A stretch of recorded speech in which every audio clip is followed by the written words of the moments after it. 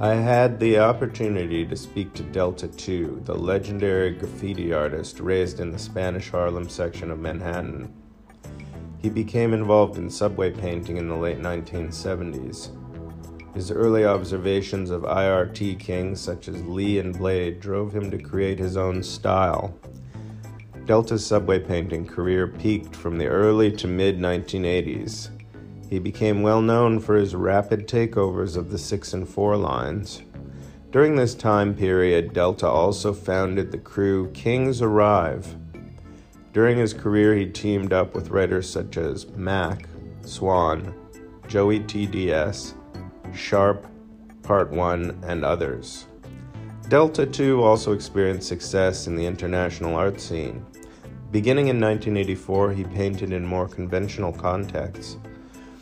He participated in Guillaume Galazzo's graffiti art presentation for Valentino's 25th anniversary in Rome, Italy, and displayed and sold paintings throughout Europe. Delta's current work features traditional aerosol paintings such as his work at the 2005 New York City Graffiti Hall of Fame, and meticulously detailed line art illustrations and letter explorations. He also continues working on fine art and commercial commissions. I spoke to him while he was spray painting a new piece. You can hear the aerosol can in the background of our conversation. I asked him about his friendship with Basquiat, and I asked him about his collaboration with Rammellzee. This is the White Hot Magazine Art World Podcast. I'm your host, Noah Becker.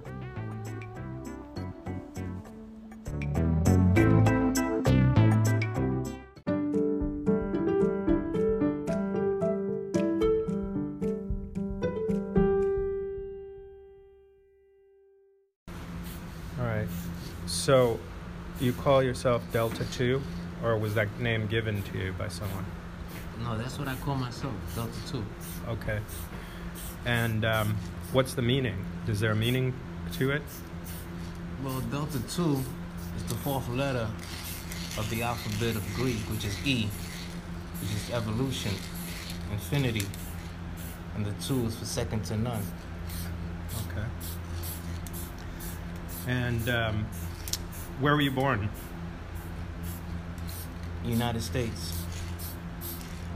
In New York area somewhere? Manhattan. Oh, okay. New York City. I moved to the Bronx. Uh-huh. And I was hearing that you had an involvement with Rammellzee. Is that right? Yes, that was my only and one of my partners for quite some time in the art world. Not on the subways, in the galleries, in music, creating sculptures, epoxy, resin, letters. That was one of my buddies that passed away. How did you meet him? Well, I met him a few times at shows with Basquiat, but we didn't really click until we started painting for a gallery named La Placa and Galazzi. And we started going overseas and having art shows. And we started clicking overseas in London. And he didn't know that I did futuristic art like he did. But he was far advanced at that point. I was just trial and error until we started clicking and I evolved my style. And that's what he liked about me, that I have my own futuristic style. Did you know Basquiat then before him? Knew him frequently, yes. I knew him before Rammellzee, yes. So you were also collaborating with Basquiat in painting? No. I've had shows that my artwork was there. Basel Art Fairs, group shows. Yeah. That's about it. And Keith Haring. Right. So that was in the 80s then? Yes, 79, 80s. I was a kid, still doing what I did, but one of the young ones that were too advanced at that time compared to them. Right. So everybody just kind of came together in art. Yeah, back then it was in the art world, not riding on the trains. It was always everybody got together because the sake of artwork, because our art was an art form. And in the trains, it's a different ball game. But in the art world, it's like a lot of doors are shut in front of you real quick because they don't consider it so-called as an art form. So when we shut down doors because they couldn't go uptown to see none of us, we came to the galleries, and voila, finally they get to see what they always seen in the news, in magazines, trains. They finally get to see who does the artwork on the trains. So you were making artwork on the trains, but then you wanted to go to the galleries. That was the... No, I was painting on the trains and painting shows in galleries.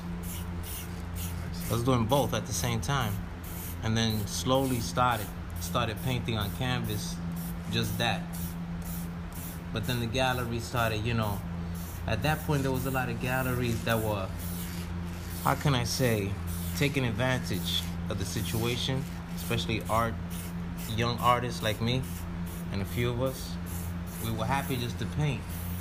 So when they would give us a flash of the pan for a couple of thousands and they would make triple, we didn't know. Right. But you were popular with the people who were buying the work. Oh yes, overseas, especially in Amsterdam and in Rome, Switzerland, they were going nuts for the artwork. And musically, you were collaborating with Rammellzee as well? Yes, I was with the Ghetto Vets, and in his apartment, we used to, make up beats, and he would rap because he was always rap, and I would do the music and add some of my inputs. Do you also rap, or were you rapping, or just? Yes, I was rapping at that time, but I was focusing more of my art and the DJing because that was what I liked and I learned first than rapping. So he was the rapper, and I let him take the stage on that. Mm-hmm. That's great.